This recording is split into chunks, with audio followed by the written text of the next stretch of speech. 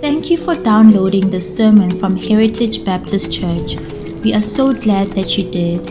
We believe that biblically faithful, Christ-centered, God-glorifying local churches are the primary means that God has chosen to expand His kingdom. If you are part of such a church, we hope that this message will supplement your spiritual diet. If you aren't yet part of such a church, we would love for you to visit us. For more details, please check out our website www.heritagebaptist.co.za.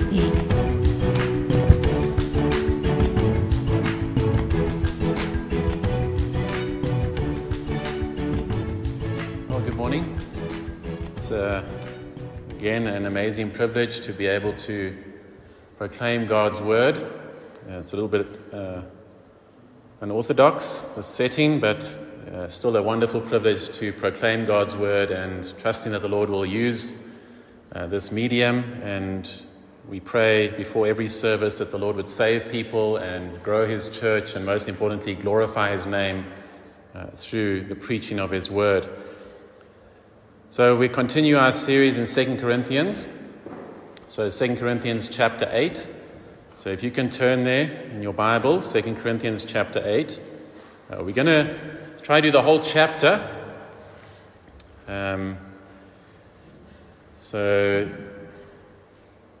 I'm going to read through the chapter and then we can look at it. So from verse 1, 2 Corinthians chapter 8, verse 1. This is what Paul says. We want you to know, brothers, about the grace of God that has been given among the churches of Macedonia. For in a severe test of affliction, their abundance of joy and their extreme poverty have overflowed in a wealth of generosity on their part. For they gave according to their means, as I can testify, and beyond their means, of their own accord, begging us earnestly for the favor of taking part in the relief of the saints. And this, not as we expected, but they gave themselves first to the Lord, and then by the will of God to us. Accordingly, we urged Titus that as he had started, so he should complete among you this act of grace. But as you excel in everything, in faith, in speech, in knowledge, in all earnestness, and in our love for you, see that you excel in this act of grace also. I say this not as a command, but to prove by the earnestness of others that your love also is genuine. For you know the grace of our Lord Jesus Christ, that though he was rich, yet for your sake he became poor, so that you by his poverty might become rich. And in this matter I give my judgment. This benefits you, who a year ago started not only to do this work, but also to desire to do it. So now finish doing it as well, so that your readiness in desiring it may be matched by your completing it out of what you have. For if the readiness is there, it is acceptable according to what a person has, not according to what he does not have. For I do not mean that others should be eased and you burdened, but that as a matter of fairness, your abundance at the present time should supply their need, so that their abundance may supply your need, that there may be fairness.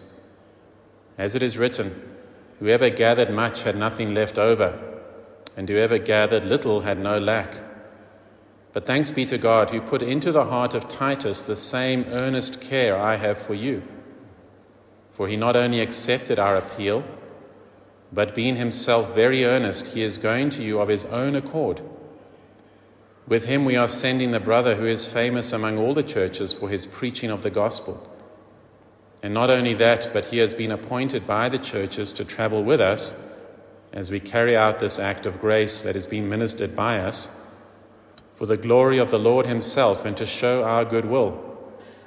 We take this course so that no one should blame us about this generous gift that has been administered by us. For we aim at what is honorable not only in the Lord's sight, but also in the sight of man. And with them we are sending our brother, whom we have often tested and found earnest in many matters, but who is now more earnest than ever because of his great confidence in you. As for Titus, he is my partner and fellow worker for your benefit. And as for our brothers, they are messengers of the churches, the glory of Christ. So give proof before the churches of your love and of our boasting about you to these men. This is the reading of God's word. Thanks be to God. Well, I wonder if you know any truly generous people. I'm sure if you do, you will be well aware of it because they do stand out.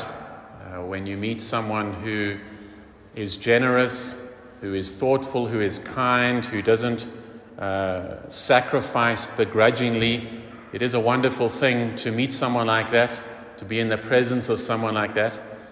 I praise God that I've had the privilege throughout my life of having people like that in my life, from family members to members in various churches, and especially here at Heritage. We want to be a generous church, and that's what Paul wants for the Corinthian church. A generous church is a wonderful, glorious, powerful thing. And even though there are many in the church who are generous, and it's wonderful receiving the testimonies, even at this time of difficulty and trial, of the generosity of people in the church and their sacrifices, we should never rest on our laurels. Just because we are generous doesn't mean we can't grow in generosity, continue to excel in it. And besides that, it doesn't mean that everyone in the church is as generous as they should be. And so our desire is that through this message, through the preaching of God's word, we as a church would grow as a generous community, a kind community, a caring community, a giving community. I don't think it's a coincidence that right after the previous section that we looked at last week on repentance, where Paul commends the Corinthian church for their repentance, for how they've responded to his severe letter, that he now turns to the issue of giving, the issue of using their money to help others. There is probably no surer evidence of God working in a person than that they become generous, that they give sacrificially. It is a tangible evidence that God is working in someone's life.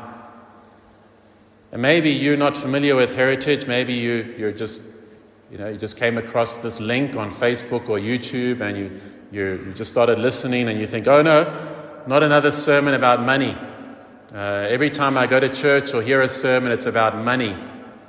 I wonder how many of us can acknowledge that we've been in churches like that. That every service there is a little sermon or a little sermonette about giving.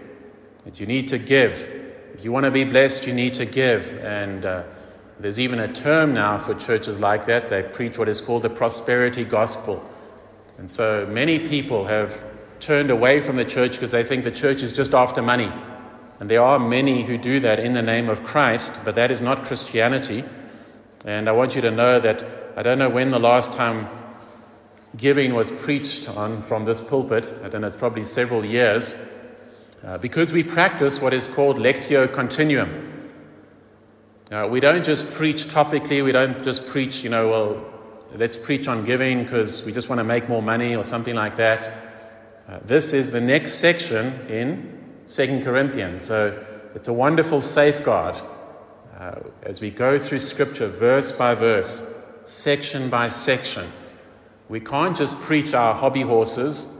We can't just preach what we like. We have to preach what the text says.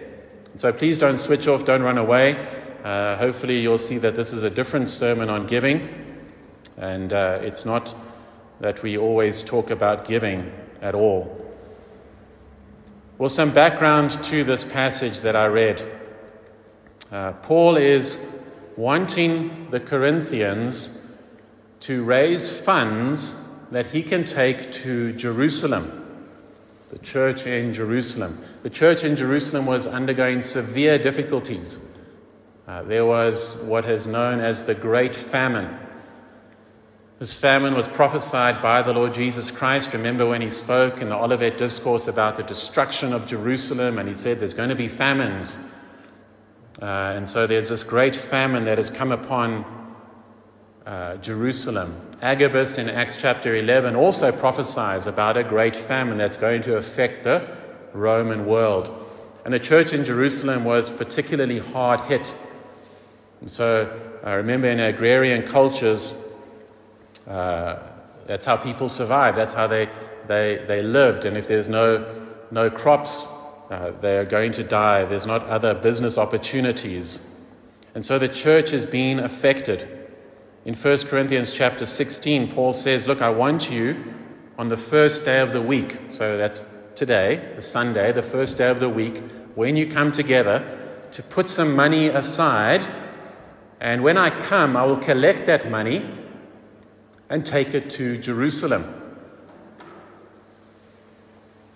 And so we learn a few things just from what he says to the Corinthians in 1 Corinthians chapter 16. First of all, to be intentional, to plan.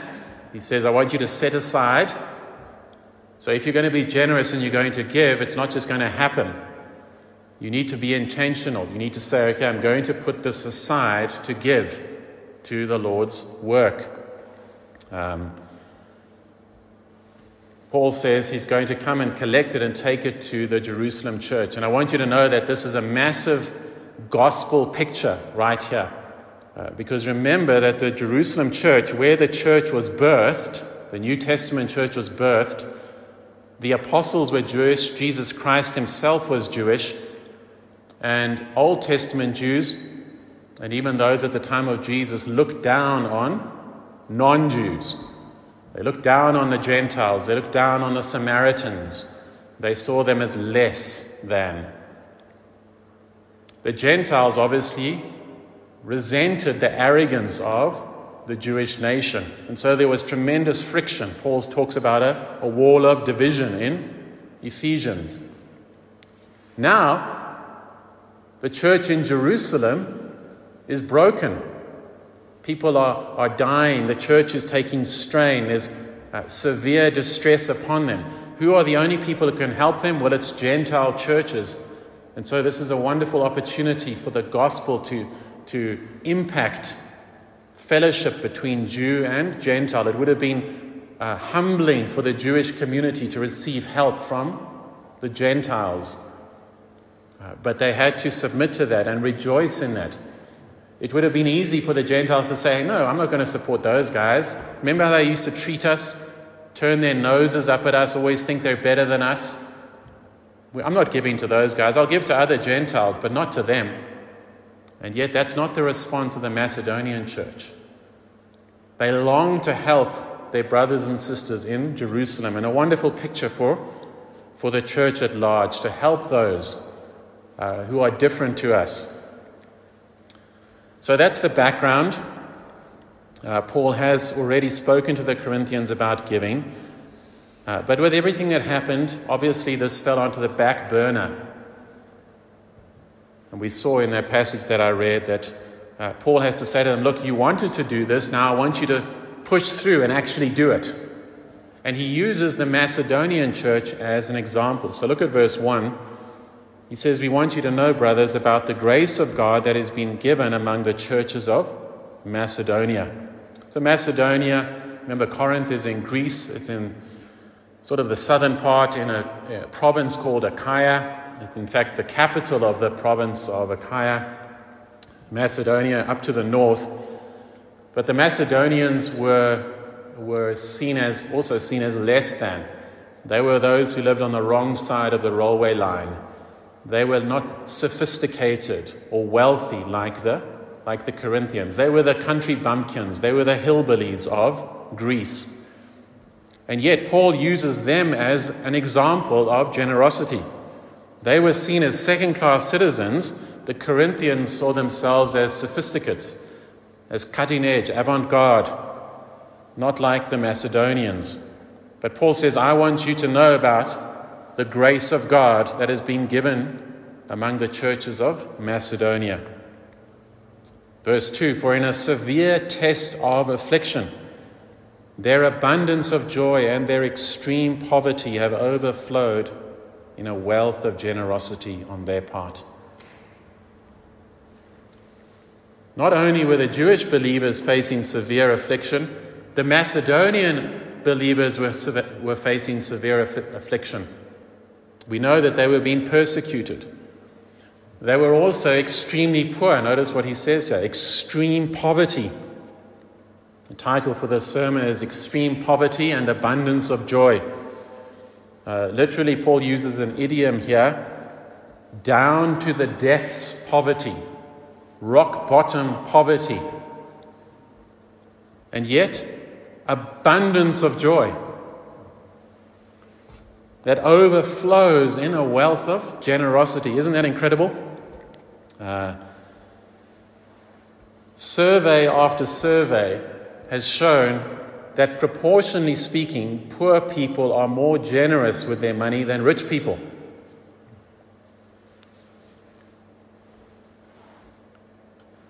Now, we are blessed at Heritage to be close to university, and it is a privilege to gain further education, and many of the students and many who have already finished their studies go on to prominent places in the work environment, getting good jobs, rising up into the middle class and even beyond that. My prayer for you, and by God's grace, impact from this sermon, is that you don't begin to fall into that wrong aspect of that statistic. As you move out of poverty into the middle class, that you don't become less and less generous. You might give more money, but proportionally speaking, you're giving less.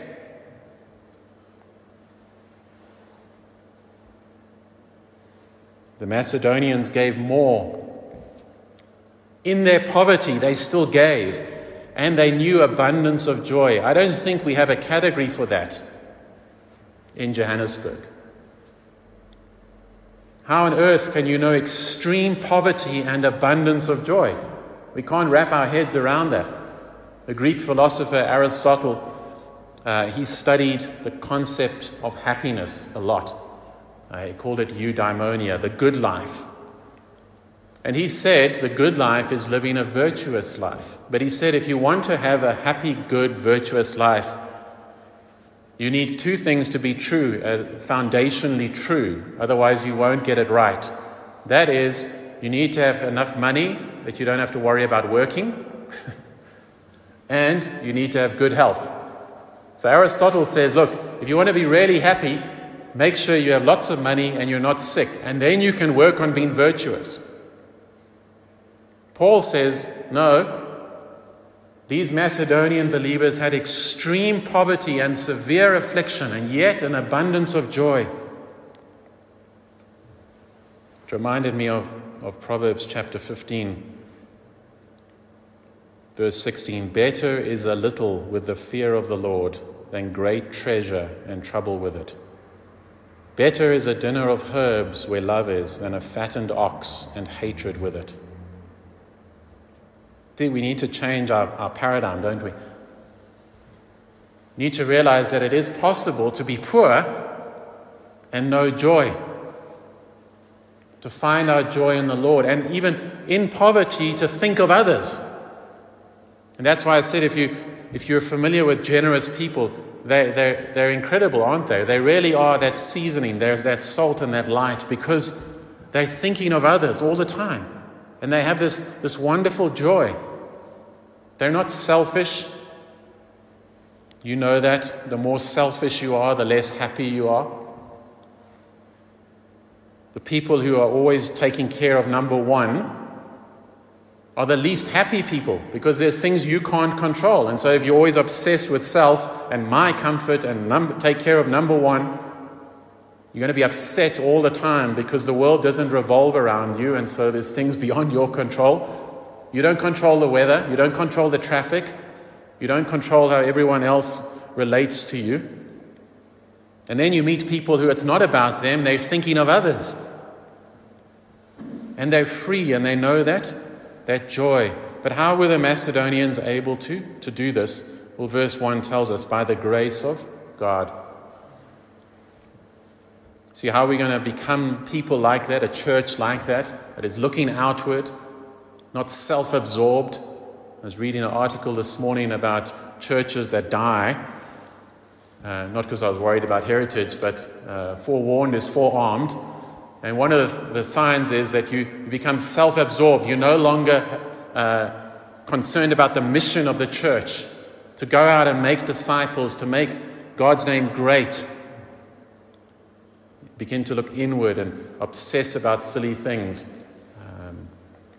One church, they were fighting over whether they should buy toilet paper in bulk or only as it is needed. And those sort of petty divisions start to destroy a church. But so how are we going to be different? By the grace of God. Remember, the grace of God is not some nebulous thing.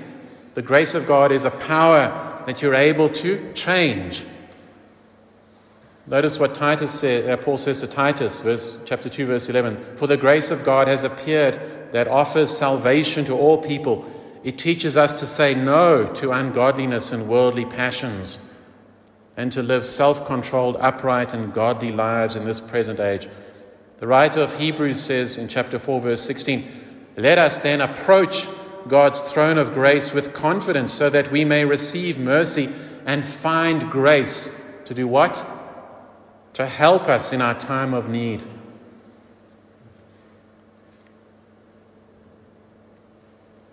Maybe there's tremendous discontent in your life. Maybe you have loads of money, lots of money in your bank account. Maybe you have no money, but you're still discontent.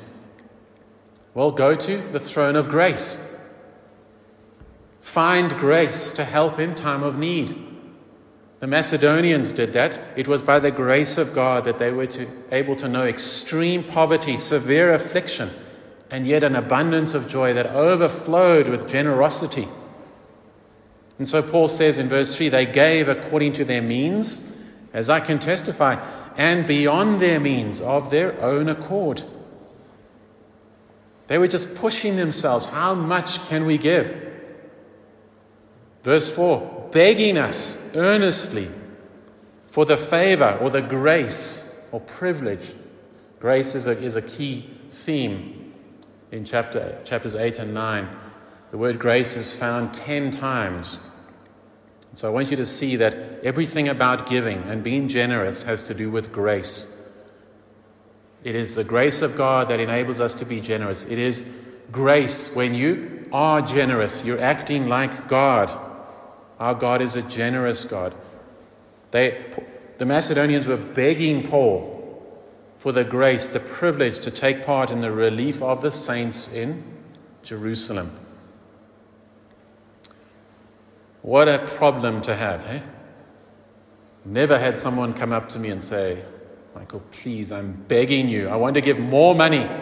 I would love to have a problem like that. The Macedonians, they did that to Paul. Begging Paul, we want to be involved. It seems as though Paul may not have even asked the Macedonians to be involved. Elsewhere he mentions the churches in Achaia, that's Corinth, and the churches in Galatia, that's Asia Minor, modern-day Turkey. Maybe he didn't want to burden the Macedonians because it's a poor area. And so maybe he's thinking, I don't want to burden those believers there. And they step up and say, hey, we want to give. We want to be involved. What a wonderful testimony. They wanted to take part. Again, the Greek word there is koinonia, fellowship. You see, true fellowship is also financial. Remember what James tells us. You can't say to your brother, Lord bless, be warmed, be filled. True fellowship means you give and you help. It's been said that the knights who were part of the Crusades, when they were baptized, would hold their swords out of the water. Basically saying, I don't want my sword to be baptized because I'm going to use it to kill people. Okay? So this is not a sermon on the Crusades or Knights or anything about just war theory or anything. Simply a point to say, I think that many Christians, if you could see them when they're being baptized spiritually, they're holding their wallets out the water or their purses. Say, not this. I'll serve the Lord, but not this part of me. There's another story of a wealthy Christian, very, very successful businessman. At his baptism, there were several people being baptized. Everyone else just dressed casually, and they came for their baptism. But he came in a 3-piece Savile Row suit, dressed as if he was going to a business meeting in London. And he said, I want to be baptized in this as a reminder that my coming to the Lord means that all of me, my wealth, everything that I have belongs to Jesus Christ. That's what the Macedonians were saying. They said, we want grace. We want the privilege. We want the grace of taking part in this. And so maybe for some of you, you're saying that. You're saying, Lord, please give me grace. And the Lord is saying, start being generous. That's a means of grace to you. You want to know my grace? Start being generous. This is the grace that I'm giving you. I want to experience my closeness, my love, and start to be generous. Don't hold your wallet and your purse outside. Verse 5, he says, this not as we expected, but they gave themselves first to the Lord and then by the will of God to us.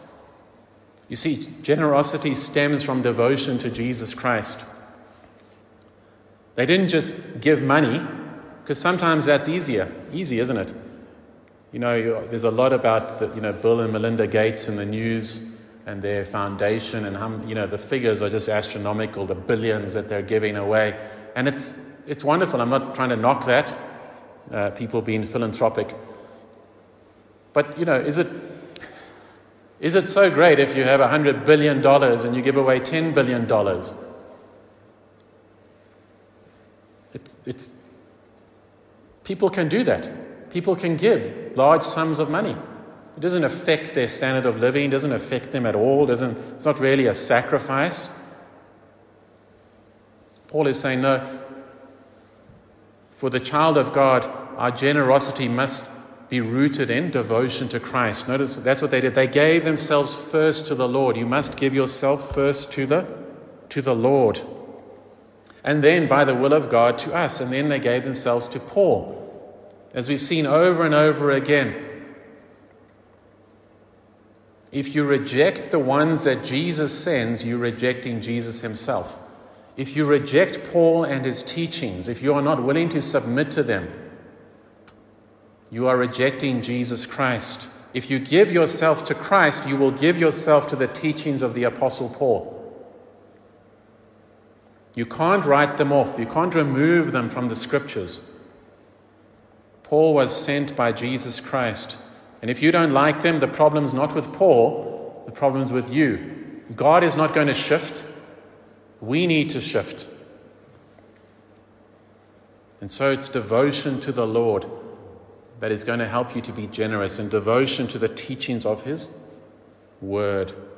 There's a Swahili proverb that says, charity is a matter of the heart, not of the pocket. Charity is a matter of the heart, not of the pocket. Begins in the heart. Where your treasure is, that's where your heart is, the Lord Jesus said. Devotion to Christ will result in generosity to others. Verse 6, accordingly we urge Titus that as he had started, so he should complete among you this act of grace. But as you excel in everything, in faith, in speech, in knowledge, in all earnestness, and in our love for you, see that you excel in this act of grace also. When you read 1 Corinthians, it's clear that the Corinthian church had been blessed with many spiritual gifts. Unfortunately, it didn't correspond to their level of holiness, but they had many wonderful gifts, and Paul acknowledges that, and he's saying that here as well. You excel in faith, in speech, in knowledge. Now he says, but I want you to excel in generosity. And as I started the sermon off to say, my desire is that Heritage would be a church that excels in generosity. That we're known as a generous church. We excel in it. We're not just mediocre in it. We're not just sometimes good, but we excel in generosity. Generosity for one another. Generosity for other churches as well. And then look at verse 8. I say this not as a command, but to prove by the earnestness of others that your love also is genuine. So notice Paul says this is not a command, and we'll look at this, Lord willing, in more detail next week, but the New Testament idea of giving is not a percentage. You won't find that in the New Testament. You won't find you need to give 10%, which is what a tithe means. You won't find you need to give 20% or 30% or 100% or 90%. You just won't find that. What the Lord wants is a cheerful giver. What the Lord wants is people to give sacrificially, like He gave Himself. And so it's not a command in the sense of you are commanded to give 20%, you are commanded to do this, or anything like that. Paul says, I'm not saying it as a command. That doesn't mean, you're free not to give. Paul would never have understood it like that. I mean, the whole teaching is on, they need to give. But what is the motive? Well, look at verse 9. For you know the grace of our Lord Jesus Christ. There it is again, the grace of our Lord Jesus Christ. That though He was rich, yet for your sake He became poor, so that you by His poverty might become rich. As we've seen throughout this series over and over again, Paul comes to Jesus Christ. Whatever the doctrine, whatever the topic, even his travel plans, he has to come back to Jesus Christ. He is obsessed with Christ. And what a pattern for us to model. Love for Christ in every area of our lives. You want to be generous? Grow in love for Christ. Paul says, I want you, Corinthians, to see Christ. I want you to know the grace of Christ. Though He was rich, yet for your sake He became poor, so that you might become rich. Now, this is not physical wealth that has been referred to here because it wouldn't fit. I mean, the Macedonians have extreme poverty, down to the depths poverty, yet they love Jesus. So clearly, it is not referring to, Jesus was rich, became poor physically so that you can become rich physically. That's not the teaching. Also, what sort of view do you have of heaven if you think Jesus was rich? I mean, what's your view? Did Jesus sit there in a mansion, 50 bedrooms, butler, chef, 5-star Michelin chef, a Bentley in the garage, jet skis? Is that what you think? Jesus was so rich. It was like He was in an estate. He had all these things. He left that and He just became really poor on earth. So we can have Bentleys and rich things. Okay, that's clearly not what the Bible teaches. You won't find that in Scripture. What is it? What wealth did He have? Over and over again in Scripture, in Philippians, we see this, and elsewhere in the Gospels, Jesus had this equality with God, that He didn't have to grasp hold onto it. He didn't have to attain it. Fully God. And yet in His humanity, He laid that aside. He laid that glory aside. He didn't tap into His divine nature. He didn't come here as a Superman. He humbled Himself. One commentator says this: Christ renounced the divine fullness of power in which He dwelt with the Father. In His humanity, He never ceased in His divinity to be fully God. He abandoned the heavenly glory which was His as the Son of God. He chose the poverty of human existence so that through His poverty He could impart the eternal riches of redemption to the poverty of all for whose sake He became poor.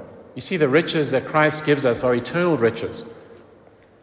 which we can even experience now, forgiveness of sins, conscience cleared, hope, victory over sin, union with the Father, the Son, and the Spirit. Those are the real riches. That's what we're made for. The church father Gregory of Nazianzus said this: Christ was made poor that we through his poverty might be rich. He took the form of a servant that we might regain liberty. He descended that we might be exalted. He was tempted that we might overcome. He was despised that he might fill us with glory.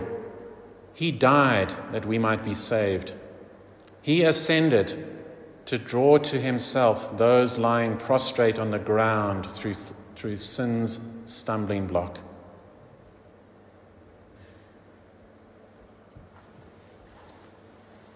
And so in every matter of life, in every fight, in every doctrine, Christ is central. As we saw earlier in 2 Corinthians, all the promises find their amen in Jesus Christ, find their fulfillment in Jesus Christ. And so Paul points the Corinthians to Christ. He uses the Macedonians as an example, and so it is right for us to also look to other people and other churches as godly examples. The Bible is full of that. But why are they good examples? Because they show us something of Christ. Verse 10, he says, "And in this matter I give my judgment. This benefits you." Looking to Christ and becoming more like him and being generous and caring for others benefits you. It's a blessing to you. Then he says, who a year ago started not only to do this work, but also to desire to do it. So as I mentioned earlier, the Corinthians had said, we want to start doing this. It was a desire. They started to set aside money on every Sunday, a little bit here, a little bit there. But then things fell apart, didn't they? But now he says, verse 11, now that there's repentance, he comes back to this issue of generosity. So now finish doing it as well, so that your readiness in desiring it may be matched by your completing it out of what you have. Really important principle here. So many of us, we have great dreams, don't we? Great ideas. Maybe you even said, if I win the lottery, I'm going to give 10% to the Lord. Or, when I've got a job at this multinational, then I'll start giving to the Lord. You make these intentions and you don't follow through on them. You make commitments and you don't keep them. There's always something else, isn't there? Okay, I know that. In life, there's always something. There's always something that pops up. There's a medical emergency. Something breaks. A car breaks. It needs a service. The geyser bursts. This happens. That happens. Unless you're intentional to say, I'm going to do it, and you're committed to it, these things go by the wayside. It's a famous saying, the road to hell is paved with good intentions. You can't just say, no, I intend to give. That was a powerful sermon. Next year I'm going to start giving. Start giving now. You're a student. You say, I don't have a job yet. But you get some form of income. Start to. Otherwise you wouldn't be able to eat or survive. Start learning to give now. We'll see just now. There's no percentage. There's nothing like that. I'm not telling you how much you should give or how little or anything like that. But start giving. Don't say, I'm going to give, I'm going to give, I'm going to give. But keep your word and start giving. One commentator says, in the Corinthians' case, the smallest gift is greater than the grandest intention that goes unfulfilled. It's convicting, isn't it? How often in our Christian life we have these grand intentions. I'm going to read through the Bible. Okay. I'm going to do this. I'm going to do the next thing. We don't do it. Don't let that be true of your generosity, of your giving. And so Paul says, it may be matched by your completing it out of what you have. Verse 12, for if the readiness is there, if the desire is there, it is acceptable according to what a person has, not according to what he does not have. It's no point saying, that was moving, I'm going to give R1,000,000, and you don't have R1,000,000. That's what Paul is saying here. Or if you say, I'm going to give R100 and you don't have R100. Paul is saying, I'm not wanting you to give more than you're able to give. But if there is a desire, if there's a readiness, then it's assumed you have the resources to do it. This is an important principle.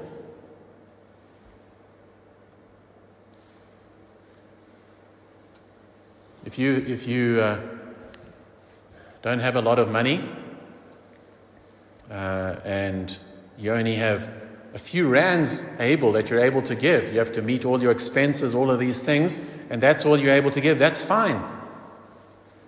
There isn't a percentage given here. Remember, many of the believers in the Corinthian church were slaves. 1 Corinthians 11, Paul tells us about the wretched situation. There were rich, wealthy Corinthians. They would come to church. They would get there, and in communion, they would drink so much wine they'd get drunk. And Paul says, no. You need to wait. You need to tarry one for another. Understanding is that the slaves, because they didn't get a day off, could only come to church later when they had finished their work. And Paul is saying to the other Corinthians, wait for them, and then you have communion together. Don't start eating the bread and drinking the wine and drinking and drinking and drinking. Wait for them to come. Slaves had to save up money to buy their freedom. See, any money that they gave, they knew would delay their freedom. And yet many did that. Paul is saying, look, it's not about comparing between one another. Oh, that person gives X amount. I could never give that amount. That's fine. That's not the issue. It's just to be generous with what you're able to give. Not to destroy yourself. I do not believe the account in the Gospels about the woman who gave all her money is given as a wonderful example of her faithfulness. I believe that story is told to show how corrupt that system was, that would actually take all the money from a widow. That's not Christianity. Verse 13, Paul says, for I do not mean that others should be eased and you burdened, but that as a matter of fairness, your abundance at the present time should supply their need, so that their abundance may supply your need, that there may be fairness. As it is written, whoever gathered much had nothing left over, and whoever gathered little had no lack. And so Paul is saying, look, I'm not trying to put all the burden on you for the Jerusalem church. I want there to be fairness. And the key word here is need. Paul isn't talking about a sort of socialist fairness or equality that we're all exactly the same. We all have exactly the same needs, because that's just not true. We are not all exactly the same. Human beings are not the same. They are different. They have different needs. You even see this in verse 15. Whoever gathered much had nothing left over, and whoever gathered little had no lack. It's talking about, in Exodus, the gathering of manna. God provided food. Some of them gathered much. It doesn't say they all gathered the same amount, because people are different. Different appetites, different metabolisms, different activities, different ages, different family size. The issue is need. What is the need?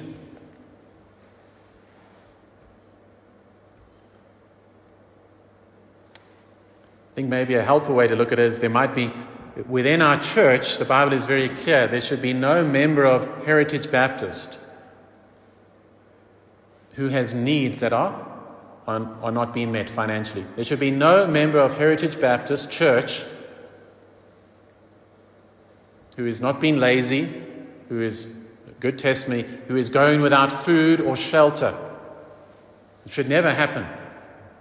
God forbid that ever happens, and again, praise God for our deacons who make sure that does not happen.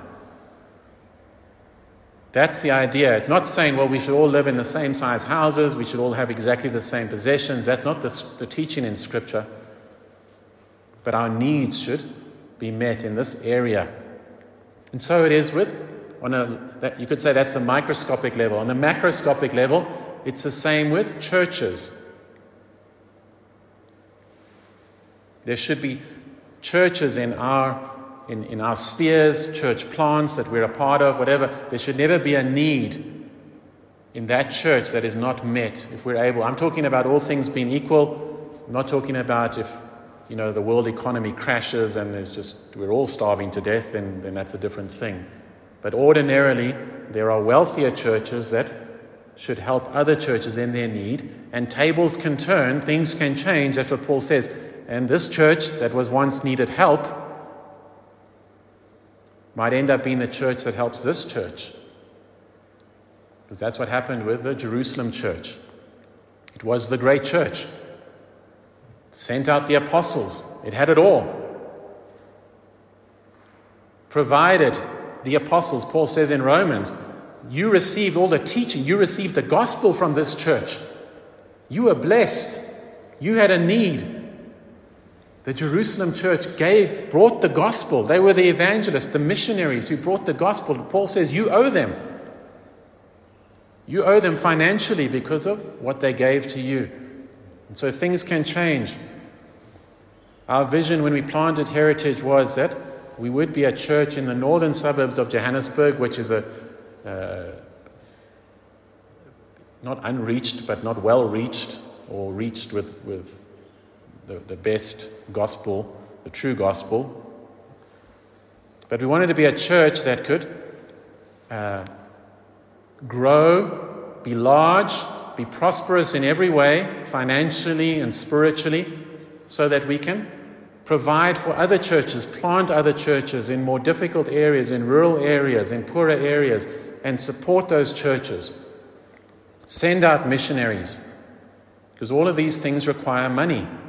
The Lord Jesus said that to the missionaries just before his crucifixion and ascension. He says, look, you need to take purses now. You need to have money.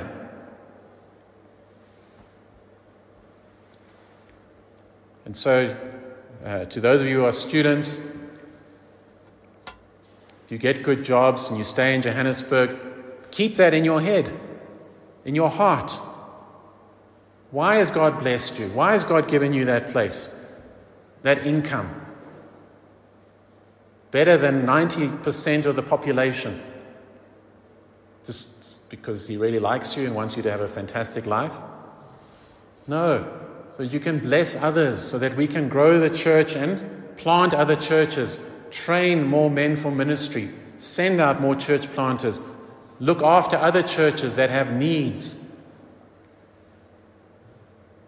And we have sought to do that as God has blessed us in the last year or so, and other churches have really battled. We have been able to help. But we want to be even more generous.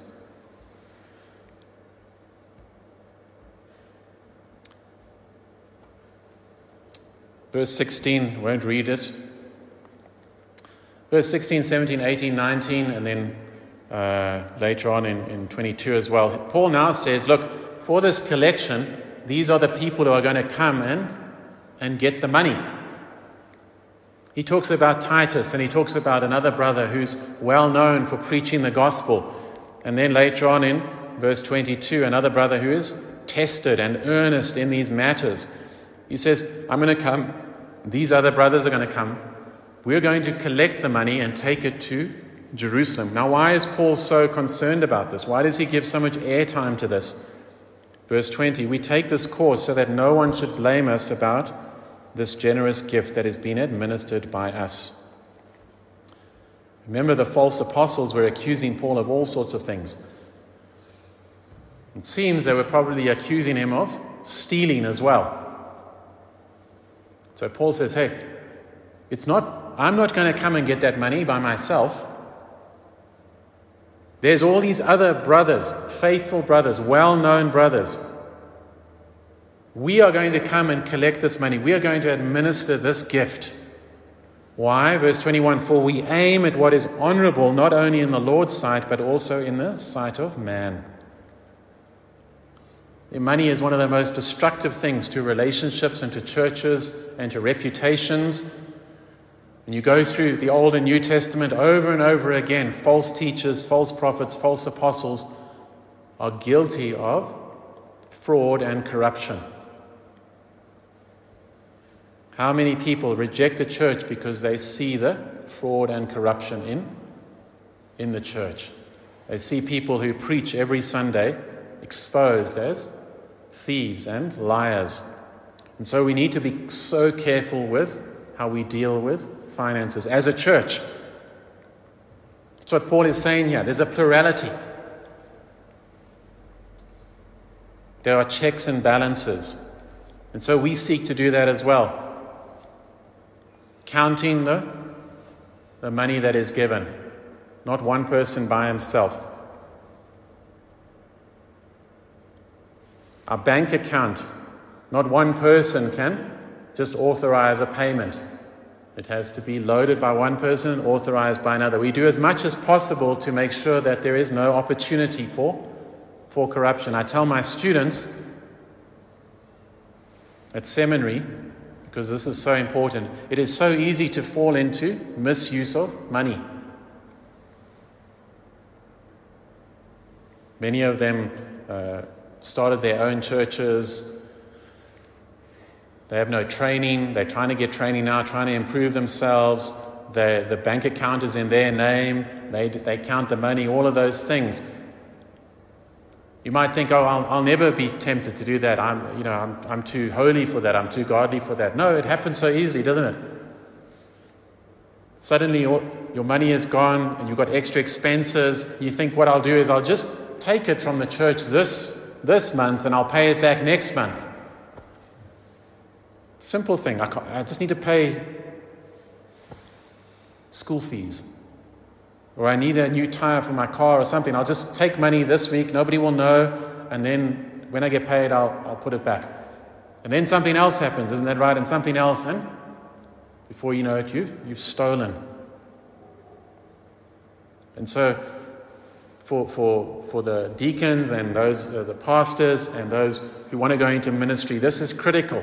This will destroy your ministry if you don't get this right. And Paul understood that. He says we want to do what is honorable in the Lord's sight and what is honorable in the sight of men. Even godly men, not even worthy to tie their shoelaces, are being exposed for lying about the number of hours that they work and the number of hours they work here and work there, and nepotism in financial things. And it scars and marks their ministry.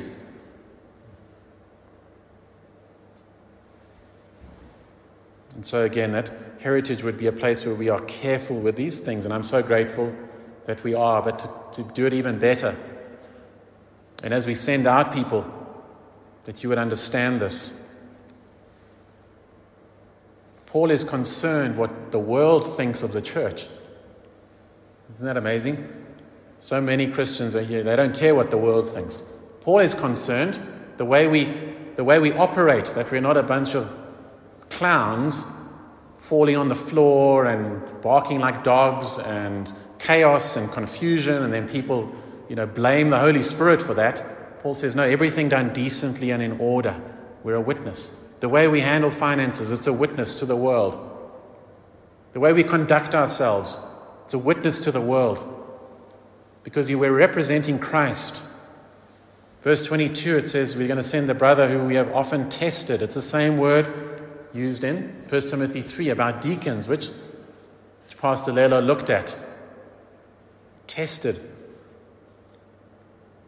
Not to just give money to anyone, but those who are tested. And let me just say this. I've heard this from even when I was at seminary. There's some pastors that say, I have nothing to do with the finances. Well, that wasn't Paul's model. I think that's totally ungodly. The finances of a church are an incredible barometer for the spiritual health of a church. I'm very familiar with the statement of our church. I even know who gives and how much they give, because I see that's a sign of how they're walking with the Lord.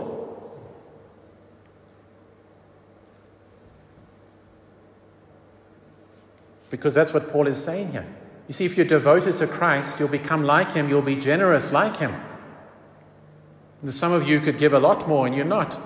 Or maybe you gave a lot once long ago and it just stays in your head. I'm actually a generous person because 10 years ago I gave a lot of money.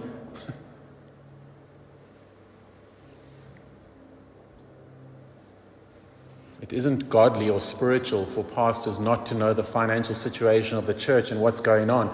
It's part of being an overseer, a manager. It's about discipleship.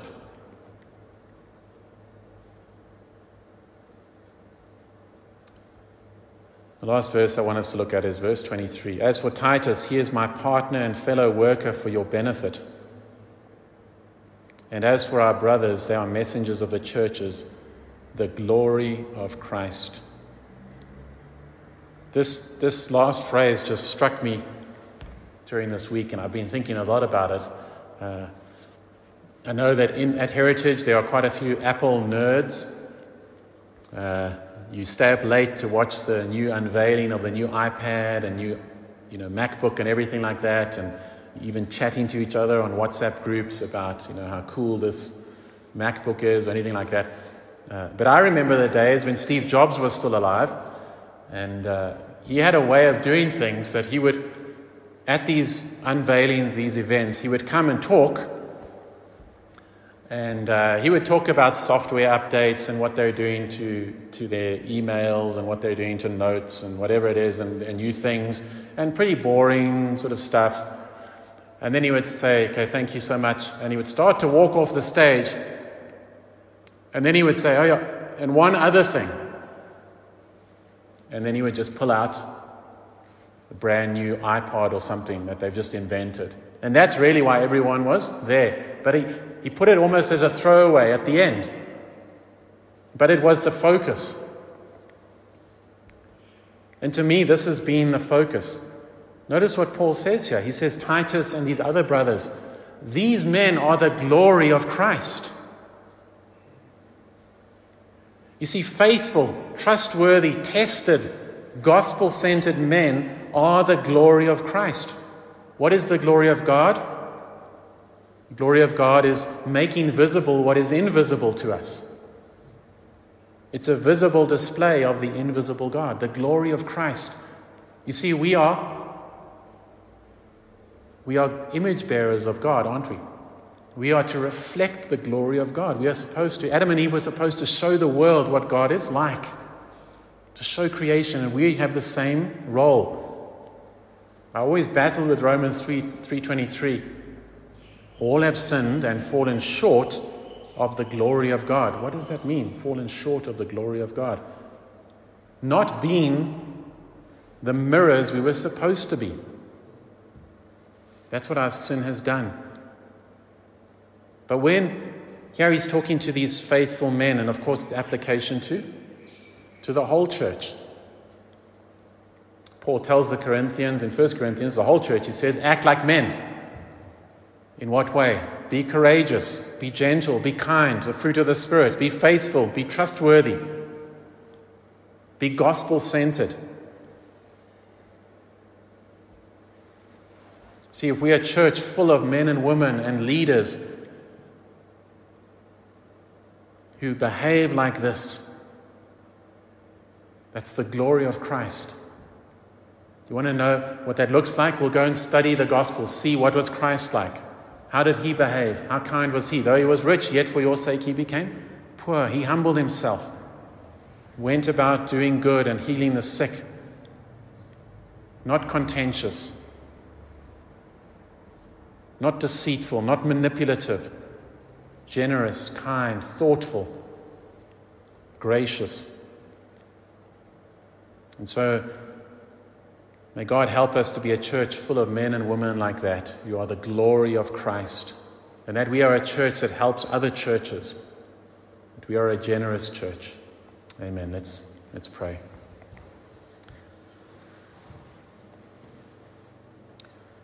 Oh, Father, that is our heart's cry, our heart's desire, that we would be a faithful, generous church. A church that shows the glory of Christ, that shows the world what Jesus Christ is really like. There are so many misconceptions, so many blasphemous views of what Christ is like.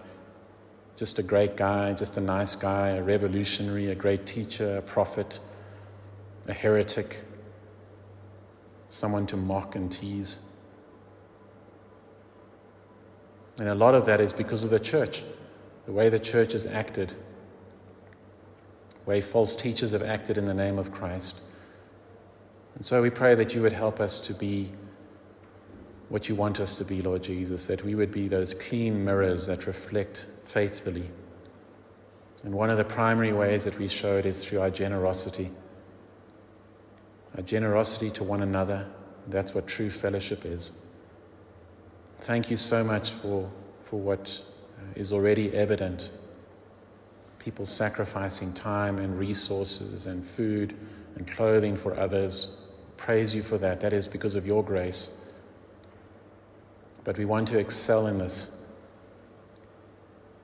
We pray that you would provide for us and provide opportunity for us to help other churches, to do good to others. We pray for our church plant in Potchefstroom. We pray for our plans to plant in Alex and elsewhere and send out missionaries. And please help us to be a generous people, even in finding a larger location. All of these things, that the gospel would go forth and that the generosity of your people would be evidence that you're at work in their hearts. So we ask all these things in your precious name. Amen.